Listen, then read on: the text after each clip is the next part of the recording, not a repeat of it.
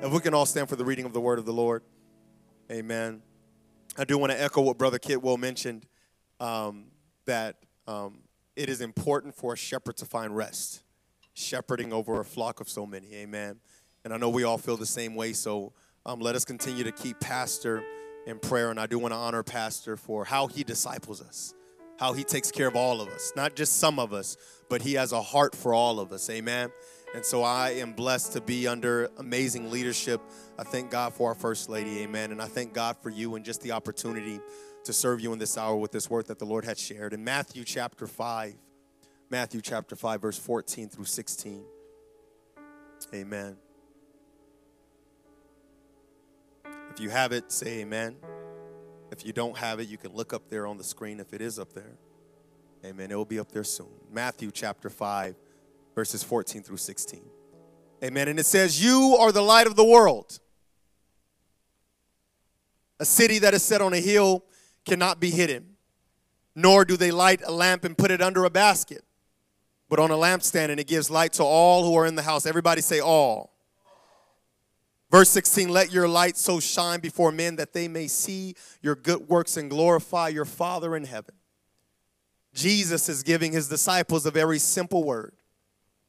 And his simple word that he's given the disciples is that dark world that you're a part of, that very confusing, deceptive, sinful world that you're among, I need you to go and shine. I need you to be the light to the world. I don't need you to try to control the brightness of the light. I don't need you to do the on and off switch thing and you turn off and on your Christianity whenever you're around certain crowds. He's saying that I need you to go out and be the lights of the world. In other words, when you walk into a room, you need to be obvious. When you walk into a room, you should stand out. There should be something different in your conduct.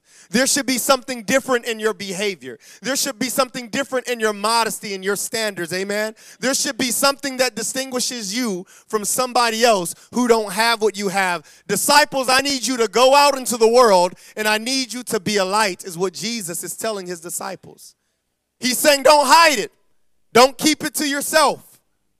Don't make up excuses onto why you don't want to shine in this area, but you're okay shining in this area on Sunday. But he's saying that when you go out into the world, especially the world, I need you to shine bright. He says that you are the light of the world. Turn to your neighbor and say that you are the light of the world. Amen. With every hand lifted up. Father, right now in the name of Jesus, we come before you. Father, we thank you, dear Lord, for what we feel in this atmosphere, dear Lord, and we believe that you are not done working. We believe that you're not done moving. We believe, dear God, that there are some souls that you need to minister to, some eyes that you need to open, dear God. We believe right now in the name of Jesus, dear God, that if we would draw close to you in this hour, dear God, that if we would just get behind this word, dear God, that if you would just bless our ears, that we would have an ear to hear what the Spirit of God is saying, dear God, that we would end this service, dear God, on 10. We would end this service, dear God, having a radical move of the Spirit, dear God. And Father, we want to thank you in advance. Let everybody say amen. Amen. You can be seated in Jesus' name. I want to preach to you on this simple title, Blessed Through It All. Blessed through it all. And I often don't have a second title like Pastor does, but I have a second title this time. Amen. Devil, it's too late. Devil, it's too late. It's too late for you to convince me that God is not real, that he doesn't have a plan for my life.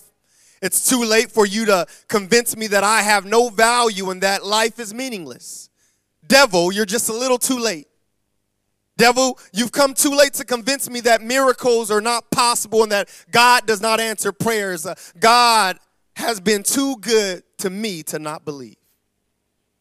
Can anybody agree to that? Can anybody attest to that? That God has been too good to you for you not to believe, for you not to respond when you're in his atmosphere? Amen. Brother Kidwell was mentioning, amen, earlier about camp this week. And this week we ended 3 weeks of summer camp. We started off with Explore Camp, then senior high, and lastly junior high camp. And I had the privilege of serving this past week at junior high. And I was able to witness something that I haven't seen among the young people before. I believe that my eyes were opened in a unique way, in an interesting way that Brother Kidwell was alluding to earlier.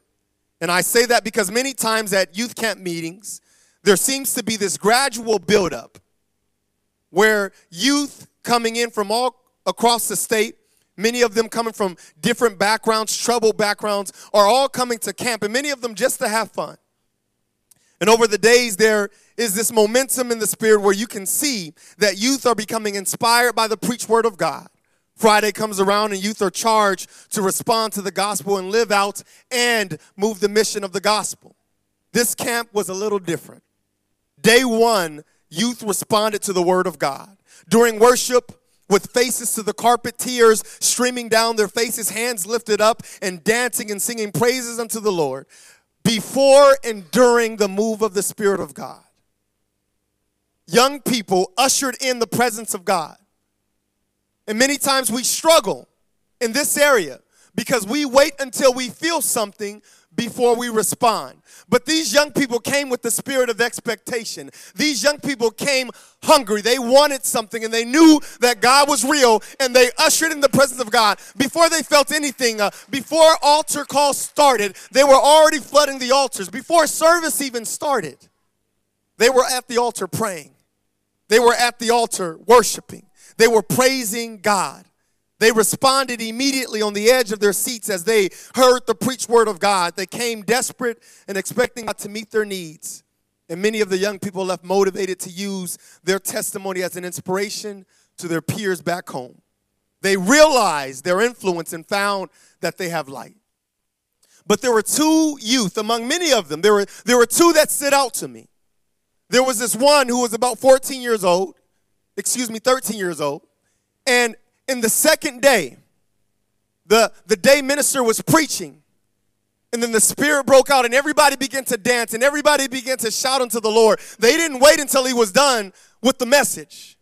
They got it the minute he started speaking. The Spirit of God was already there, and the music began to play, and everybody was worshiping and singing praises unto God. But there was somebody that was worshiping just a little different.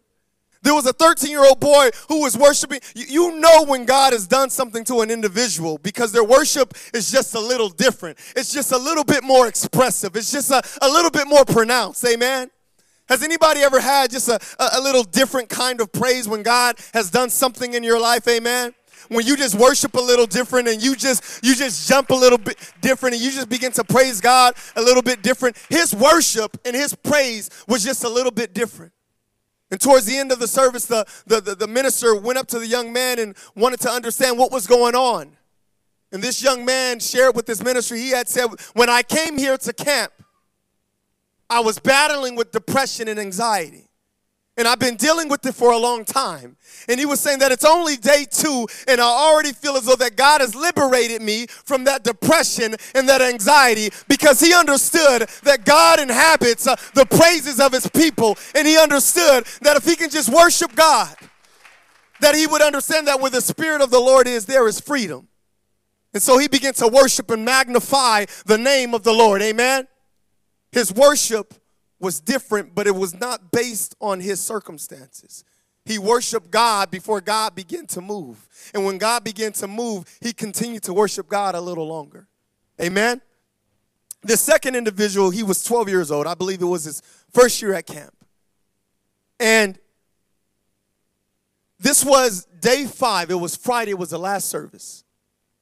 And he was sitting in the back of the tabernacle, the back of the sanctuary by himself. And if you know anything about this young man, if you were there at camp, every time you saw him leading up until Friday, he was always in somebody's face, loving on them, giving them high fives. If you needed any help picking up trash, he was the first one to volunteer. During service, he was the first one to the altar. He was the one that I saw. His face was literally on the carpet. And when I say his face was on the carpet, his forehead was on the carpet, his nose was on the carpet, his entire face was on the carpet, and he was crying and travailing, and he was praising God. And so it was odd that on a Friday, the last day, that he is in a back pew by himself. And so I went back there and I asked him, why are you here by yourself? How come you're not with the youth group? And his words was, I feel alone up there. I don't feel as though that anybody loves me. I don't think they like me. I try to be friends with many people, but I don't think that they're showing me the same kind of light that I'm showing on them. I'm paraphrasing, of course. This young man, 12 years old, is battling with loneliness and value, self-worth. He felt by himself in a room full of his brothers and sisters. And instead of immersing himself more and more inside people who are supposed to be there for him, instead of going further and further inside the body so that they can encourage him and uplift in him, he extracted himself from the very people he needed to be around. And the enemy, when he extracts you from the people that you need to be around, his voice becomes louder in your ears. Amen? When you're not around the body of Christ and you're going through a difficult time and you're by yourself, the enemy's voice gets a little louder. And he was dealing with the voice of the enemy because it got a little louder and louder and louder and louder. And he was struggling with what many people struggle with today, especially guys. Because as he was explaining this to me, he was trying his best to hold back these tears. But you can see his eyes tearing up. He didn't want to come off as weak. He didn't want to be vulnerable. And a lot of times you just need to release those tears to God. A lot of times you just need to release that hurt and that pain to God. Amen? This camper had no idea that he won or that he was going to win that evening camper of the year. He had no idea that he was voted on by his peers to win camper of the year. The same people that he was shining a light on, the same people that he was serving and helping out, they voted him to be camper of the year. He felt the very people who loved him did not love him. The very people who were supposed to be his brothers and his sisters in the faith, he felt as though that they did not love him because he removed himself from the very ones who were supposed to be his family, who were supposed to be the light in his life. Amen? The devil has a strategy. And that strategy is that for you to respond to the feelings that he throws at you as if you have no choice but to accept them. I'm going to say that again. The devil's strategy is for you to respond to the feelings that he throws at you as if you have no choice but to accept them. He wants you to feel lonely and like you are not loved so that like this young man, you will begin to isolate yourself from the very people God has positioned in your life to be of a blessing to you. And so that you can also be a blessing to them. He removed himself from being a blessing to other people because he felt as though that it was not being reciprocated. Amen? The Bible says that we wrestle not, hear me carefully, we wrestle not against flesh and blood, but we wrestle against principalities. We wrestle against things that we cannot see. We wrestle against high places. We wrestle against spiritual wickedness. We wrestle against feelings. That's what we fight. We don't fight our brother and our sister. They're not the issue. It's the spirit that might be operating behind our brother and sister sometimes, maybe. But our brothers and our sisters are not the issue. The circumstances of life are not even the issue. Amen? Flesh and blood is not the problem. And I want to tell you this morning, I want to give you a heads up. The devil has an agenda in this understanding of warfare for your life. And we don't think about that. The devil literally has a plan for your life. And this plan did not start at random and it did not start when you finally surrendered your life over to God. But this plan of the enemy, when I was growing up in youth group, one of the things that I often heard was that the devil has a candy bar for everybody. Has anybody ever heard that before? The devil has a candy bar for everybody. He knows what's going to provoke you. He knows what's going to entice you. He knows if anything's going to lead you to temptation, he knows exactly what that thing is going to be. He knows that if you do not like Reese Cups, that you like Snicker bars. He knows that if you don't like Snicker bars, he knows that you like Hershey's. And if you don't like Hershey's, he knows that you like cookies and cream Hershey's. Who likes cookies and cream Hershey's? He knows what you like. Amen? He has a plan for your life. He knows what it's going to take to get your attention. He knows what it's going to take to distract you. And this plan did not start at random. It did not start just because he woke up one day and he did not have anything to do. But this plan started at conception. It started when you first became an idea.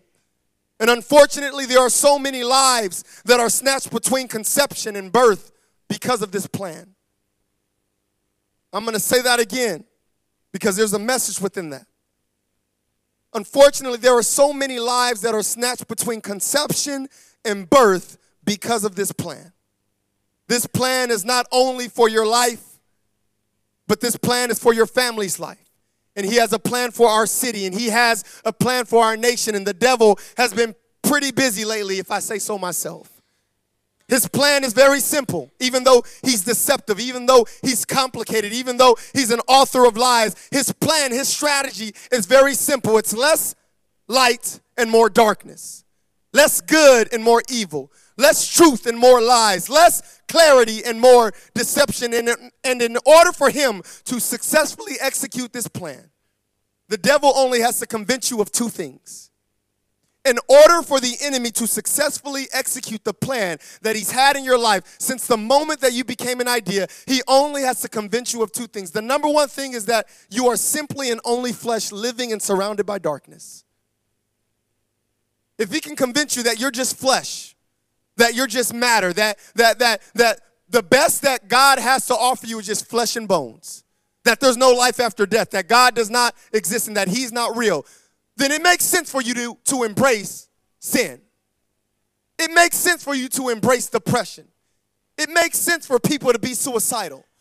If all you are is just flesh and bones in the world that we live in, if this is as good as it gets, do whatever you want.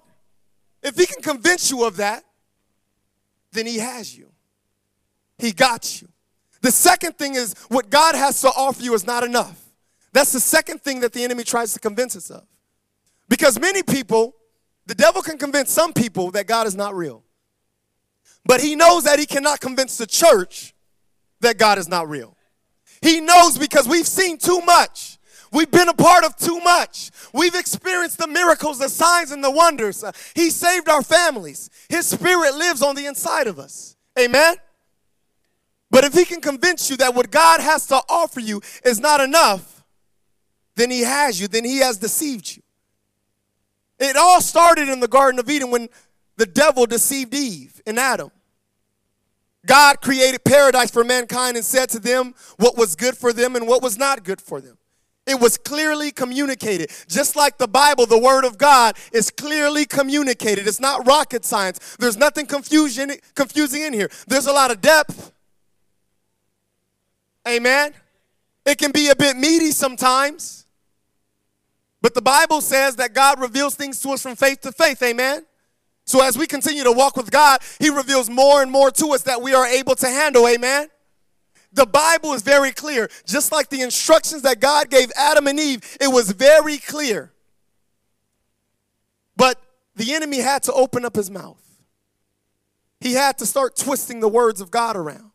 In Genesis chapter 3, verses 1 through 8, it says, "Now the serpent was more cunning than any beast of the field which the Lord God had made. He said to the woman, 'Has God indeed said, you shall not eat of every tree of the garden?'" So already he's getting Eve to question the simplicity of the word of God. "And the woman said to the serpent, 'We may eat the fruit of the tree of the garden, but the fruit of the tree which is in the midst of the garden, God said, you shall not eat it, nor shall you touch it, lest you die.'" So Eve had enough boldness to quote the word of God back to the enemy. So she knew it. Verse 4, it says, "Then the serpent said to the woman, you will not surely die," lies. "For God knows that on the day you eat, your eyes will be open and you will be like God, knowing good and evil." So when the woman saw that the tree was good for food, that it was pleasant to the eyes and desirable to make one wise, she took of the fruit and ate. She also gave to her husband who was with her, and he ate. Then the eyes of both of them were open, and they knew that they were naked, and they sewed fig leaves together and made themselves coverings. Here's where the enemy tricks us. Here's where he gets us off guard. Here is his agenda in verse 8. And it says, "And they heard the sound of the Lord walking in the garden in the cool of the day, and Adam and his wife hid themselves from the presence of God among the trees of the garden." Did we get that? God said to Adam and Eve, here is your paradise.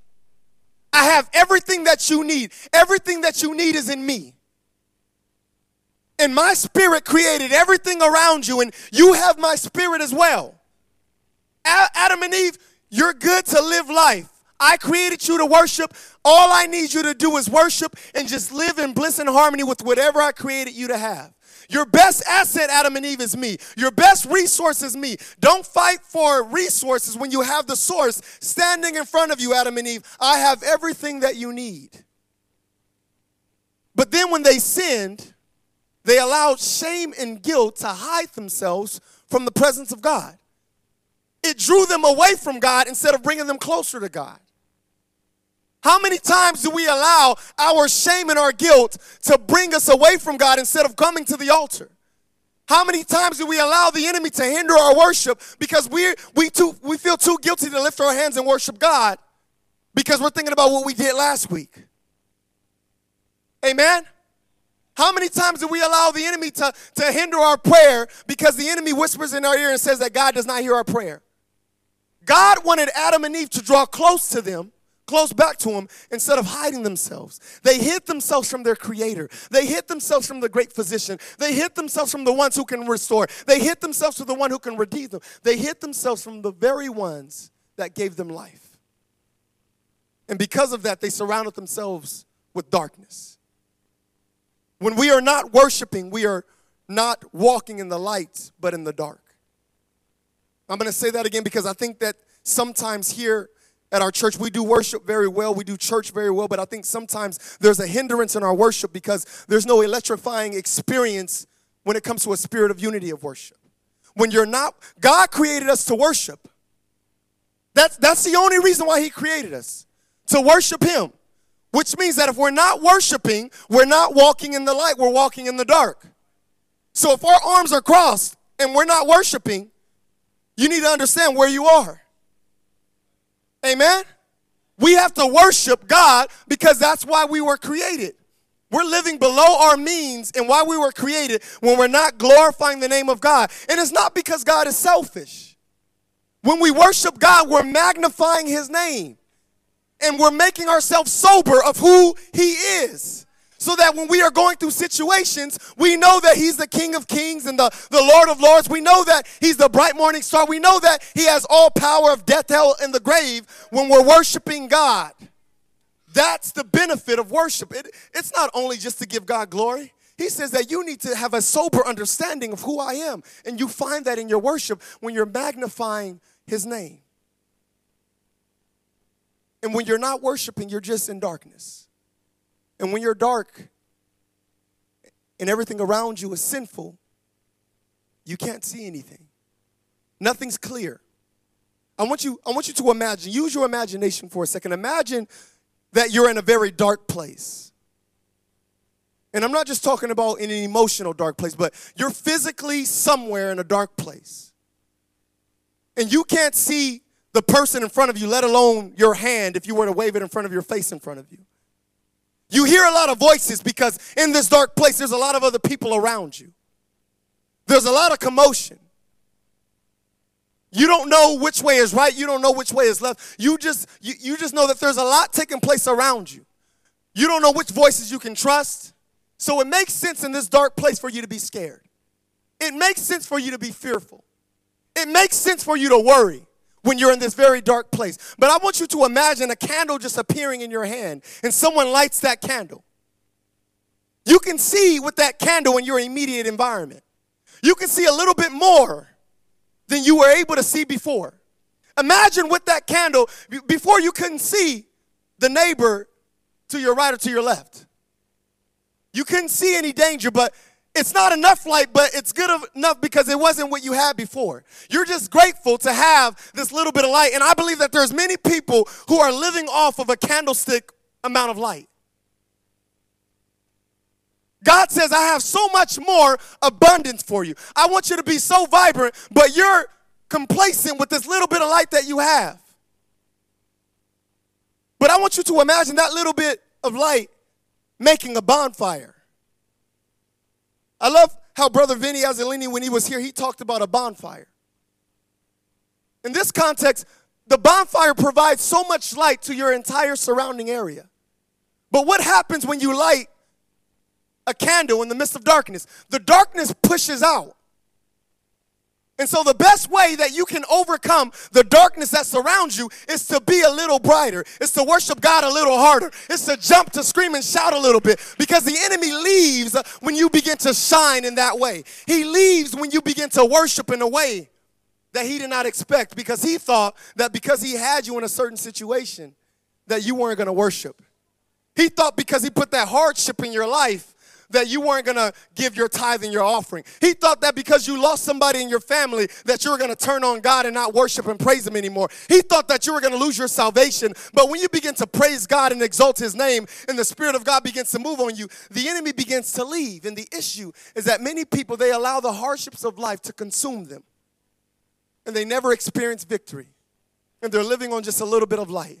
And that little bit of light is just the notion that God is real. That little bit of light is just the notion that God could if he wanted to move. But the bonfire is the evidence that God has already begun to move.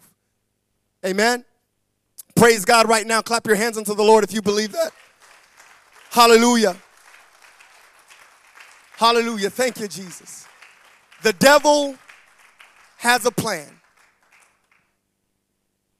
If we're going to take anything away from today's message, I want you to leave with that idea. The devil has a plan for your life.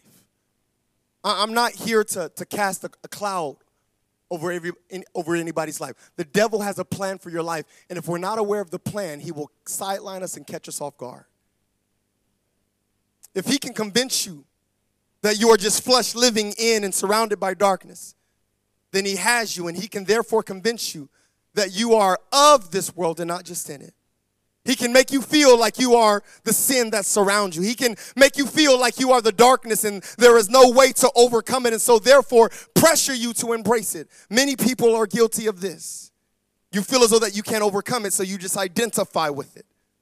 With this, he can deceive you into thinking that the nothing he has to offer you is the best offer you will ever have in life. I'm going to say that again. He will convince you that the nothing that he has to offer you is the best offer you will ever have in life. And many people give up God, who is everything, for an offer of Satan, who has nothing for you.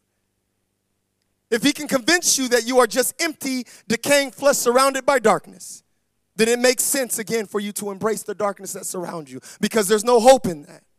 It makes sense for you to identify with depression and hopelessness and pessimism and anger and toxic behavior. All these things make sense if you're just living in darkness and all you are is just a bag of bones. But I come to tell you today that even though the devil has a plan for your life, God has a bigger and a better plan. And in this plan, he has these thoughts that he thinks towards you, not to harm you, but to give you hope in a future. His plan is for you to see that you are not flesh surrounded by darkness, but you are rather light that is surrounded by darkness. And the brighter you are, the brighter you shine, the more the darkness is pushed away. His desire is for you to understand that even though you may be in this world, you're not of it. That with his grace, we are just sojourners passing through. His desire is for us to understand that our past does not dictate our future. While we may suffer challenges in life, the challenges don't define us.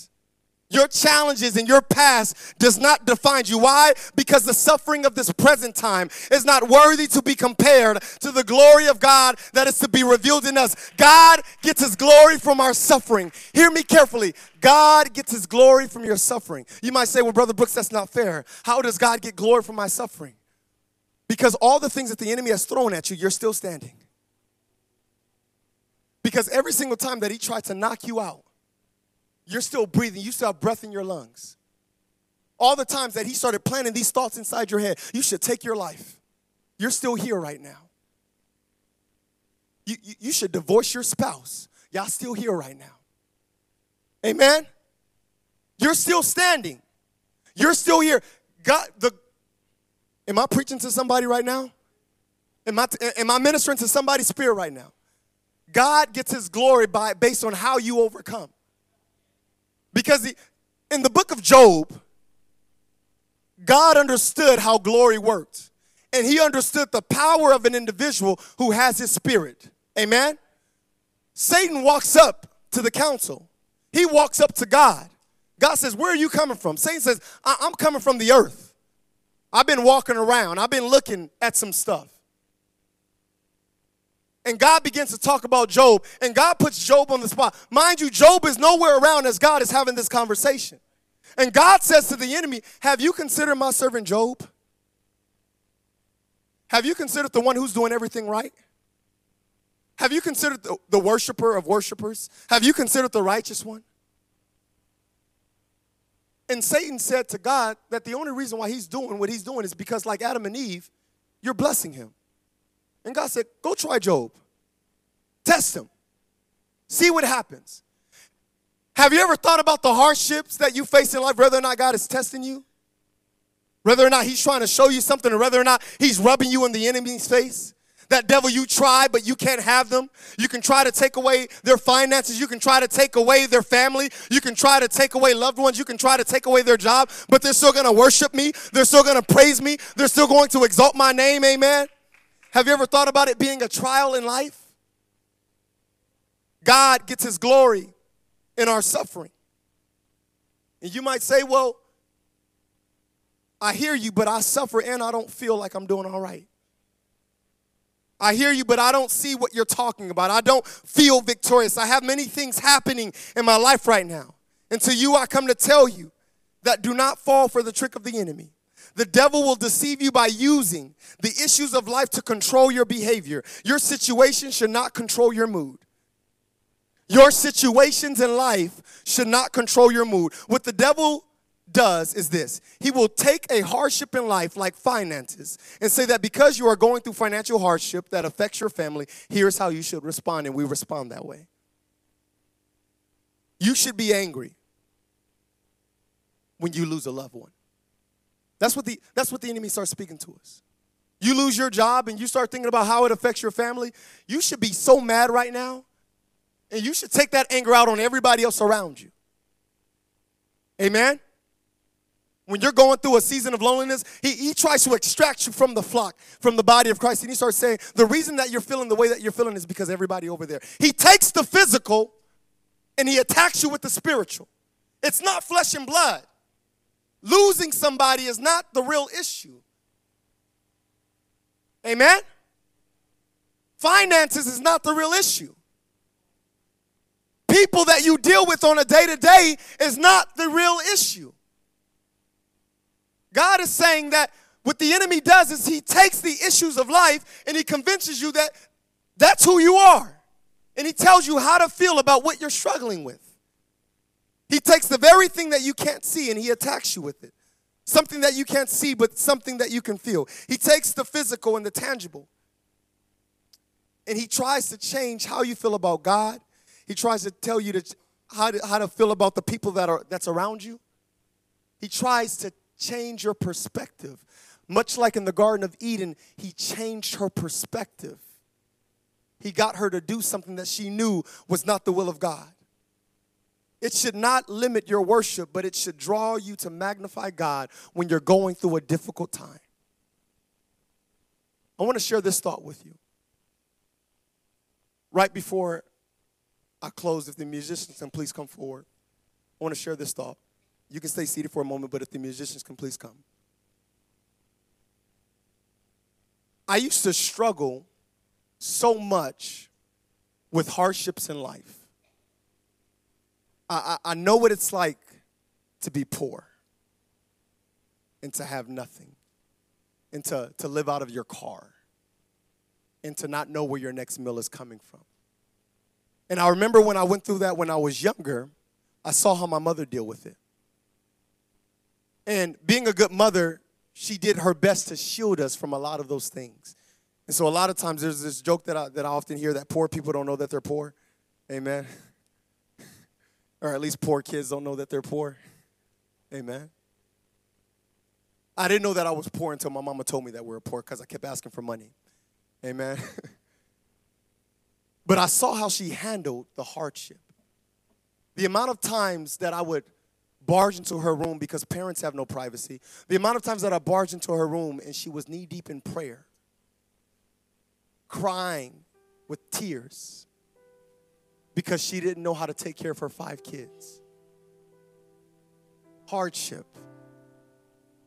And she is supposed to pick up the Bible and read it. And then you go to something like Matthew chapter 5, and it says that you're blessed. And she didn't feel blessed. How was that possible? God, I am blessed, but I don't see anything around me that feels blessed. I don't feel victorious in my situation. She struggled with that. And I didn't understand why she continued to pay tithe and offering when we didn't have any tithe and offering to pay. I didn't understand why we barely had any food in the house, but she would go downstairs to the garage because we lived in an apartment complex, and she would take a sandwich that she made better than the ones that she would make for us, and she would take it and feed it to the homeless because she served in excellence. I didn't get it. Not until I was in the same situation. When I lost my job, and I was living out of my car, and I was eating on wheat thins and drinking water, and not knowing if I was going to have money to get to church because I was driving from Columbus to Athens, not knowing any of these things. But I noticed halfway through this season that I still had happiness, I still had joy, I still had gentleness, I still had kindness, I still had the fruit of the Spirit, because the Lord taught me that the fruit of the Spirit is not contingent based on circumstances. That in fact, I've given you the fruit of the Spirit so that you can survive through these difficult and tough seasons. If we can all stand. We can all stand. In Matthew chapter 5, Jesus gave a revolutionary message. He gave a word that made a lot of people confused. And it was not that the word in itself was confusing. It was just something that was so beyond them, it was foreign to them. The idea that those who are suffering in life are the blessed people of God. I want to read you something right now. Because God ministered to those who were hurt. He ministered to the pain. Those who were in pain. He ministered to the sick. He ministered to the single mom and the single father. He ministered to the orphan. He ministered to those who had certain infirmities that they were dealing with, those who didn't know where their next meal was coming from. And it was confusing that all these people who came up to the mountain, they traveled up. Like many of us, we all traveled to the sanctuary today. We all came to the house of God, and many of them had different motives onto why they traveled. And at this time, many people wanted to hear from Jesus because they got wind of who he was and what he did. And many of us are here right now because of we heard about who God is and what he did, and we wanted to be a part of that, amen? And God began to give a sermon that revolutionized how people would view themselves and how they would view God. He says in Matthew chapter 5, he says to them, that they are blessed. Amen? He says, blessed are the poor in spirit, for theirs is the kingdom of God. Verse 3 says, verse 4 says, blessed are they that mourn, for they shall be comforted. Blessed are the meek, for they shall inherit the earth. Blessed are they which do hunger and thirst after righteousness, for they shall be filled. Blessed are the merciful, for they shall obtain mercy. Blessed are the pure in heart, for they shall see God. Blessed are the peacemakers, for they shall be called the children of God. Blessed are they which are persecuted for righteousness' sake, for theirs is the kingdom of heaven. Verse 11, I love it. It says, blessed are ye when men revile you and persecute you and shall say all manner of evil about you because you follow me. But all these people who are struggling, all these people who are dealing with difficulties in life, all these people who are worried about tomorrow, even though God says do not worry about tomorrow, for tomorrow has its own issues. He's giving you a heads up that tomorrow's going to be hard too. But he also says that your heavenly Father knows what you have need of. So don't worry about it. And he says that as you take care of my kingdom, I will take care of you. But these people who are expecting to receive a miracle, they're expecting the Messiah to come and kill off the Romans because that was their oppressor at the time. His message was different. He says that, hey, in that dark world that you're trying to escape, he says that you are the light in that world. I need you to use your suffering to bless my kingdom. God, how do I use my hardship? How do I use my suffering to bless your kingdom? He says, I want you to show other people the way. When people see you, I want them to think of me. When people see how you're dealing with hardship, they're going to know how to deal with hardship. When they see how you overcome grief, they're going to know how to overcome grief. When they ask you questions, your answer is going to be Jesus. Your answer is going to be King of Kings. Your answer is going to be, let me tell you about someone who told me everything that I ever did. I'm not going to push anybody to come to altar call right now. This altar call is simply for those who will. For those who desire to have this understanding. God, I want the suffering of this present time to be worthy of the glory that is to be revealed in me. God, I want your glory found in my life. God, when people look at my life, I don't want them to see brokenness. I don't want them to see somebody battered. When somebody looks at me, I don't want them to see abuse. I don't want them to see pain. I want them to see somebody that when the enemy has tried to knock them down, they got back up because of the grace and the mercy of God was sufficient and it allowed them to do it. In the name of Jesus, right now is altar call. Don't let me push you. Just respond to it. God, use me. God, you know my need. God, you know my struggles. And so, God, I'm not going to state the obvious. I'm just going to let you know that however you work it out, I'm going to use it to glorify your kingdom. God, I want to use my story to be a testimony. God, I want you to open up my eyes so that I can see how you're moving in my situation. God, I'm tired of feeling like a victim. God, I'm tired of the pain and I'm tired of the hurt. I'm tired of not feeling blessed. I'm tired of allowing my situation to determine my mood. God, I'm tired of the mood swings. I'm tired of lashing out on my family. I'm tired of lashing out on my kids. God, I want to be happy. God, I want the fruit of the Spirit manifested in my life. Does anybody want that this morning? That God, I want the blessings. God, I want your love. And God, I'm telling you that I'm going to worship you through it all. Because here's what the Bible tells us. It tells us in Acts chapter 1. Verse 8, and it says, and they heard the sound of the Lord walking, that they would receive power when the Holy Spirit comes. God has given you power in the middle of your situation, in the middle of your struggle, in the middle of your issues. He says that you have power. And as Pastor tells us all the time, you have more power in your pinky than all of the enemy has. It's the reason why the enemy does not attack you head on. It's the reason why he has to deceive you into self-destructing. If you're still in your pew, that's okay. I just want you to just extend your hands to those who are at the altar. And we're just going to say a prayer that they leave this altar knowing that they're not victims, knowing that they're not the issues that they face, knowing that they are the light in their situation. Father, right now in the name of Jesus, Lord, we come before you as humbly as we know how.